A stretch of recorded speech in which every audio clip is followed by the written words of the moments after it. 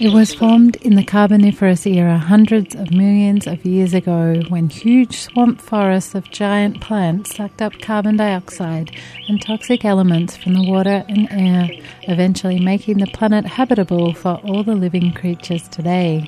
Left in the ground, it continues to do what it did then, purifying the water. Dug up, processed and burnt, it releases all those toxic elements back into the ecosystem, causing irreparable damage to the health of people, animals and the environment, and, as we're well aware, the climate. Hello and welcome to Earth Matters. I'm Michaela Stubbs, and it's the localised impact of coal that we'll be talking about on today's show. We've got Anne Harris from the UK's Coal Action Network speaking about the work they've been doing connecting up users of electricity with folks from coal-affected communities. The situation that they describe is one that is repeated wherever coal mining occurs. And it's the sharing of those stories they hope will show people the true cost of coal and inspire them to push for a complete phase-out as soon as possible. As you'll hear today, we can see the way in which governments are working closely with companies to ensure business as usual. This week in the Hunter Valley, Wanneroo traditional owners and residents of Bulga are opposing Rio Tinto's proposed extension of their Mount Thorley Warkworth mine set up a peaceful vigil after all legal avenues to halt the extension were exhausted. We'll hear from Kevin Taggart and Rob McLaughlin. But first we'll go to Anne to talk about the Coal Action Network's report, Ditch Coal, the global mining impacts of the UK's addiction to coal. The intention of that report was to find out where does the coal come from and what are the human and environmental consequences of the coal that supplies the UK's coal-fired power stations. So we spent most of the year doing research and writing up that information, and in some cases we could find exactly where the coal came from to specific power stations, and in other cases we could find the countries and we could find out what the situation was in that countries, but we weren't able to time specific mines to specific power stations. The main conclusions of the report was that we get coal from 4 countries. 32% of the coal comes from the UK, so is mined here. 31% of the coal is mined in Russia.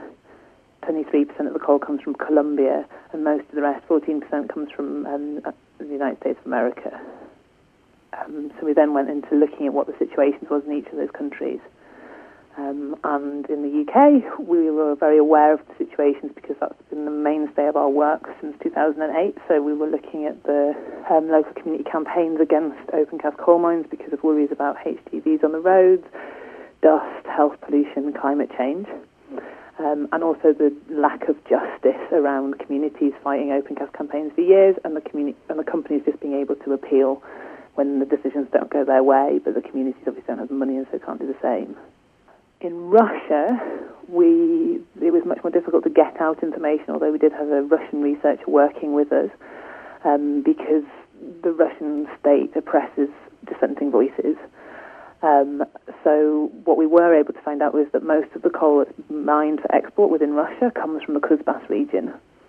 And in the Kuzbass region, there's lots of mining companies operating, and lots of those will supply the UK, because the UK is the second largest consumer of Russian coal, importing about 15%. So only China imports more coal from Russia than the UK. And there, in the Kuzbass region of Russia, we found out that 93% of the drinking water supplies are contaminated, according to official government sources. There's vast open pit mines that are encroaching on the lands of indigenous people, particularly the Shors and the Telewit, and wiping out entire villages as the mines make living in those places unsustainable because the water's polluted, the air is full of dust, there's blasting every day. And then the local people are facing harassment, including in 2014 the village of Kazas was burnt down. The houses of the people who refused to leave, their houses were burnt down. And so the Telewit indigenous tribe have essentially been wiped out as a distinct indigenous group, and the Shors have had a lot of their villages have entirely disappeared. And then in Colombia, the situation around mining is that private mining companies own most of the mines, and those private mining companies are operated abroad. Most of them are listed on the London Stock Exchange. And their entire villages have been forcibly evicted with violence, and indigenous people and local people who are not necessarily indigenous people are being harassed by paramilitaries, which are linked to the mining companies, and people are being killed. And then people are being killed in less direct ways, where water is diverted from the rivers into the mines, and so there isn't enough water to grow food, and children are starving. So there's huge problems in Colombia as well as in Russia. And then in America, the coal that comes from America comes to the UK from the eastern side of America. It comes from the Illinois and Powder River Basin longwall mines. So it's an underground form of mining that's particularly destructive because it collapses the ground 2 to 12 foot above the coal mine and disrupts water supplies, cracks homes, buckles roads, and so the mining companies try and buy out all of the houses above the mines. And then in Appalachia, they're doing mountaintop removal, so destroying entire mountain ranges in order to supply coal for the UK's markets, amongst others. So the conclusion of our report was wherever the coal comes from to the UK, it's causing gross human rights and environmental abuses, and it's not possible to change from one country to another to get a more ethical, if you like, supply of coal, but we just have to move away from burning coal as a fuel. I understand the lack of clarity throughout the whole chain from the mine to the power station that hides those real impacts from the users of the energy at the end. To start at the beginning, what we did was we approached the power companies that run the coal and power stations and asked them directly. And only one of those gave us very specific information, and that was RWE, who own Aberthaw Power Station, the biggest Welsh power station. And they said that most of their coal comes from Welsh sources, which was true at the time, and now Aberthaw is changing to burn predominantly imported coal and operate at fewer hours. The rest of the companies gave us very non-specific answers, said it was confidential, that sort of thing. So we did our own research, and we tracked the trains and we tracked boats to work out where the coal was coming from. And so did our best to patch together the picture. We're fairly accurate and fairly sure of where the coal was being mined to come from Colombia to the UK, because it's private companies operating their own private ports, and we were able to track some of those boats very specifically. And there's been a lot of work done around coal mining by international non-governmental organisations. Whereas in Russia, there's more than 100 companies.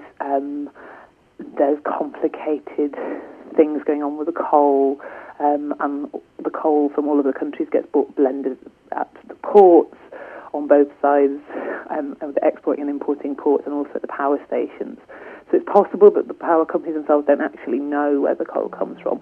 And why don't they know? Because they don't care. So finding the information wasn't particularly straightforward, but we're confident in the results that we have show a realistic picture. What we were able to find was what was in the public domain. It wasn't the worst and it wasn't the best situations. It was what was in the public domain. And from our links with other people who are fighting coal in other countries, the stories, to be honest, are the same. So if we were getting the coal from South Africa instead of from Colombia, then it's the same human rights abuses, the same water pollution, the same problems with dust. We wrote the report Ditch Coal in order to bring out the local environmental and human rights abuses rather than looking at the climate change impacts, because people are aware of the climate change impacts of burning coal, but we feel that sometimes people find parts per million of CO2 in the atmosphere quite difficult to relate to. But Indigenous people in Kazakh being unable to live in their area where they historically have always been, because there is no longer any capacity to grow food because the food's covered with dust and the water isn't safe to drink, is something that we can all relate to. And then the fact that they had their houses burnt down is something that we can all relate to. So the people who've been coming to our events have been incredibly shocked by that information and then feeling like they want to take action on that. So recently we've been travelling with Vladimir Slivyak from Eco-Defense, the Russian environmental group. And we visited 14 places across the UK as part of an intensive speaking tour And we spoke to parliamentarians, the Foreign and Commonwealth Office, we spoke with somebody in the House of Lords, and we spoke with all party parliamentary group on human rights. The UK government is fairly happy to attack Russia on its human rights record, but it's not as happy to acknowledge our own responsibility as the end consumers of that coal for causing those problems, and that's what we're really trying to change. So at the moment there are 9 coal-fired power stations within the UK, although 2 or 3 of them are not operating at very high levels or actually on standby. So the number of power stations burning coal has been decreasing in recent times. A year ago there were 13 coal-fired power stations and now there are 9. So things are changing. But we need to put on more pressure, and we need to be using those with talking to civil society, NGO groups, people on the ground, and making sure that this changes the situation. The situation in the UK isn't unique to the UK. The countries that supply the UK supply many other nations with coal, and because we're all living on the same planet, the climate change impacts of coal burn in the UK has an impact for everyone else as well, particularly those people in low-lying nations. And so it's time that the people in the rich and privileged nations acknowledge the damage that we're doing, stop that damage, and do absolutely everything that we can to improve the situation for people living in the coalfields globally. You're listening to Earth Matters, produced in the studios of 3CR and broadcast nationally on the Community Radio Network. That was Anne from the Coal Action Network speaking about the Ditch Coal Report and the work that they're doing to link up those at the beginning and end of the coal chain. You can read that report at coalaction.org.au/ditch coal. Now we'll hear from the community of Bulga on Wonnarua country in the Hunter Valley, New South Wales. They've been in a legal battle to stop an expansion of Rio Tinto's Warkworth Mount Thorley coal mine. The Australia Institute study Seeing Through the Dust, Coal in the Hunter Valley Economy showed that only 5% of Hunter Valley jobs are in the coal industry and only 2% of New South Wales government revenue comes from coal royalties.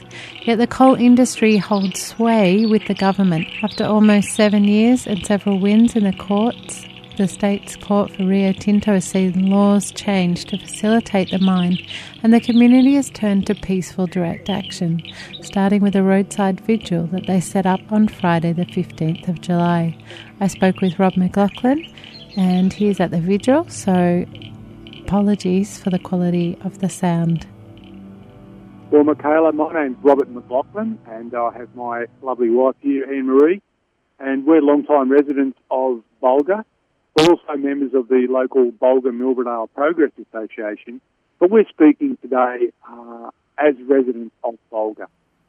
And we got involved in the struggle to save our very small historic village of Bulga, which is not a mining town, which is originally a historic gateway to the Hunter Valley of New South Wales.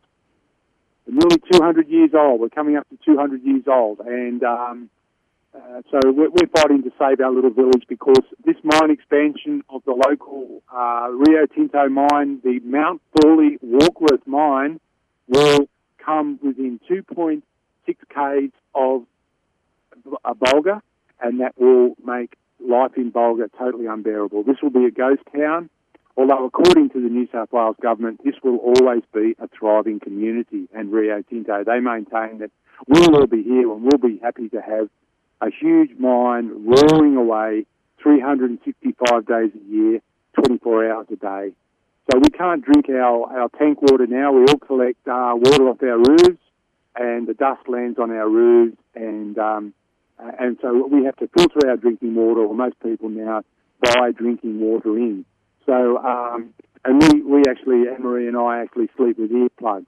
Our houses are all cracked up from the blasting, and so we've had enough. We've stood up and we've said that two of the highest courts in New South Wales, that is the Land and Environment Court and the Supreme Court of Appeal, have both refused the expansion of this coal mine. Well, that wasn't good enough for Rio Tinto or the New South Wales government. They changed the laws to suit big coal mining company, and away you go. So if that's democracy, it's absolutely outrageous. So that's why we're fighting. We've exhausted all our legal avenues. Our right of a merit-based appeal against these so-called independent decision makers, the Planning and Assessment Commission, which is an absolute joke. It's a kangaroo court set up by the Department of Planning. It is just a farce.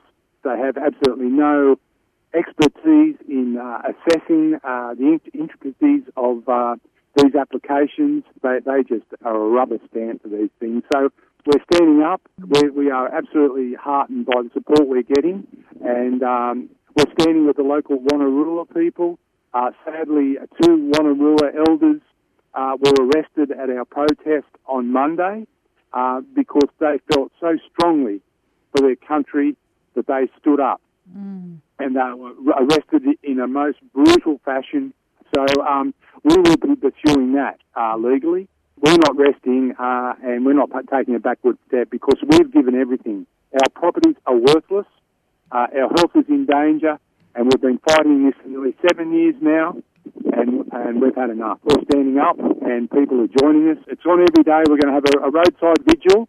We're trying to save, as well as our village, we're trying to save the Saddle Ridge, which is was signed in a ministerial deed of agreement back in 2003. So a lot of people bought properties in Bulga and improved their properties in Bulga on the strength of that ministerial deed of agreement that was signed by the then state government and Rio Tinto.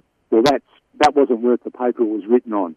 So they're sitting here wondering what to do with this huge mine encroaching coming over the hill. So as soon as the Saddle Ridge is gone, we are exposed to this incredible noise.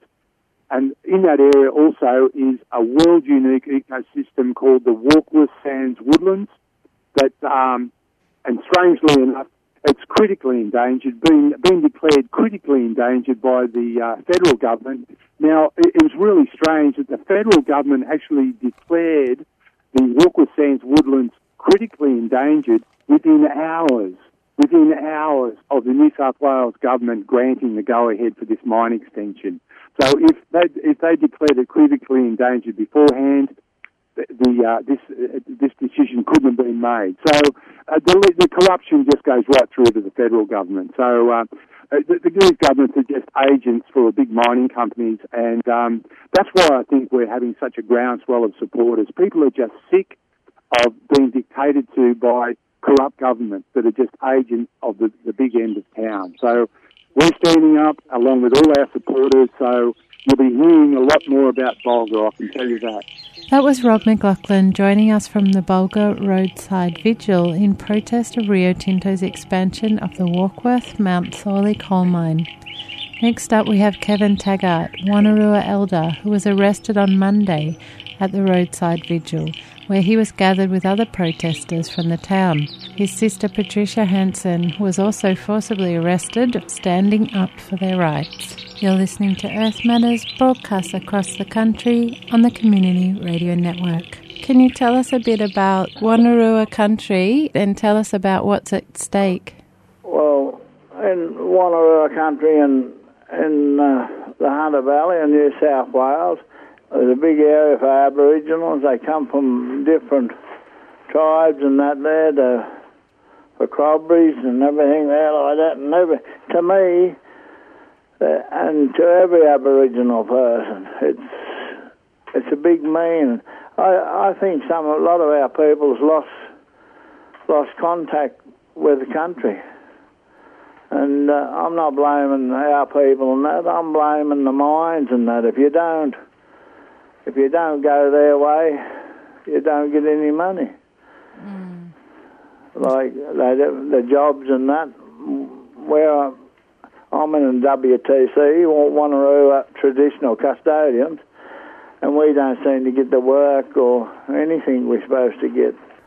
They wanted an extension on the mine and that, going close to Bulga, which is going to bugger Bulga and all of our artefacts and our pathways, and it's just going to bugger everything. And I'm fighting against it like to save our culture and that. They've taken everything off us in the Hunter Valley. There's that much mining in the Hunter Valley and that there. It's just destroyed the Hunter Valley, that open cut mine. It's all right to go underground, that long wall and that there. I don't want to take work off any person capable of working. I want them to work, you know. It's just a fact. They're destroying the Hunter Valley. Just totally. Enough's enough. It's just, and the government and everything, because they get money out of it and that and there, they don't care about us. They just do not care. And they're taking everything off us. And with Aboriginal people, it's, you know, they're getting paid to destroy their own country. And they're agreeing with it. But I'm not. They're just totally going to ruin the Hunter Valley. It was a beautiful place and that. They've got it half buggered already. And so we could always go, well, every week or so, get fish out of the rivers and that. That's all gone. The fish have disappeared. They're poisoned. They're gone. And a few come up now and again and that there, but wouldn't that be, isn't that telling the government and everything? And I've explained time after time that, but we're nothing. We're not getting treated any better than what we did 200 years ago, just the same. Monday there, we had a protest and that. And there was only 2 Aboriginal people there, me and my sister, and we got arrested and treated like dogs. Yes, I saw the video footage of it. My sister, she's nearly 70 years of age, and to be treated like that, and she's never done a thing wrong in her life, that's unreal. It seems like the police are just acting as thugs on behalf of the company, more or less. That's Michaela, that's certainly what they done. They just picked us out. I said to the crew that was there, a few people that was there, I said, you go and do what I say. I said, I refuse to go. And I said, then when they're on the charge sheet, and then they got me up for the instigator. And I told every person there, I said, you go. I said, I'm not going. Did they make any charges, or what was the follow-up from that? Resisting arrest and not moving off the property, not moving off the... Yeah. The mine's been operating there since 1981, and I'm wondering, are there any benefits that you've seen? There's no benefit for me or for us destroying the country, destroying our country, Mother Earth.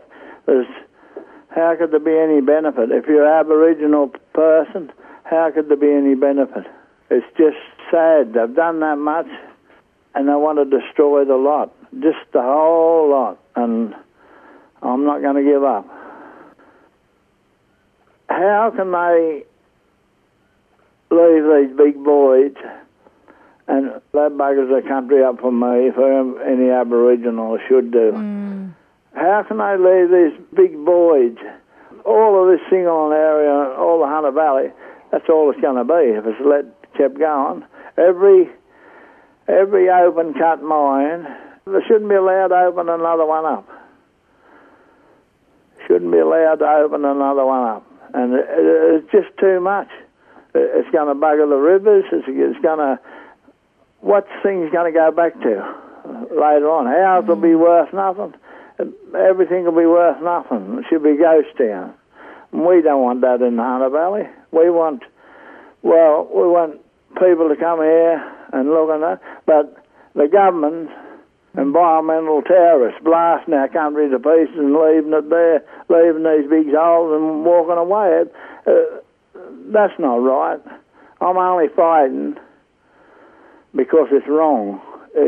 And the government's made up all these laws and that to get around things and that over these cases and that. They've made everything up and that, and so they can get around it. So if that ain't wrong, if that ain't corrupt, I don't know what is to our country. Yeah, that's right. You know, I was looking at some of the studies that showed that the mining provides such a small percentage of the Hunter Valley economy, but it is threatening to ruin everything. Well, it's going to totally ruin everything. What are we going to fall back on? Nothing. There's going to be nothing there left. Everything's going to be gone. And we cannot win, but we're going to win. So what can we do? What is the next step in this struggle? I've never, Michaela, ever in my life asked for help. But I'm asking for help now. We've got to get the numbers and that. And I'm asking for help to get through this. I want people just to help out, you know, and the protests and that, put an hour in here or an hour there, and just see, I'm not very well educated and that. People that can really speak. I never wanted help in my life, but I plead for help. What's the best way to get in contact? Well, my home number is 0265 791 226. Happy for it to go on here and that. I'm not determined to save our country. I'm not a person to do this, but for them to do that and how things are going to take in our country, I'd rather be out of the bush there doing my cattle and doing my own thing than doing this, but I'm going to fight. And I hope a lot of people fight with me. Thanks for listening to Earth Matters. This show is produced in the studios of 3CR in Melbourne, on the lands of the Kulin Nation, for which sovereignty has never been ceded. Earth Matters is broadcast around the country thanks to the Community Radio Network, and thanks also to the Community Broadcasting Association for their financial support. If you'd like to listen to extended versions of those interviews or share this show, you can find our podcast at 3cr.org.au/Earth Matters. Thanks to our guests, Anne Harris, Kevin Taggart and Rob McLaughlin. You can find links to all the content covered on our Facebook page. And please join us again next week. Until then, take care. You've been listening to a 3CR podcast produced in the studios of independent community radio station 3CR in Melbourne, Australia. For more information, go to allthews.3cr.org.au.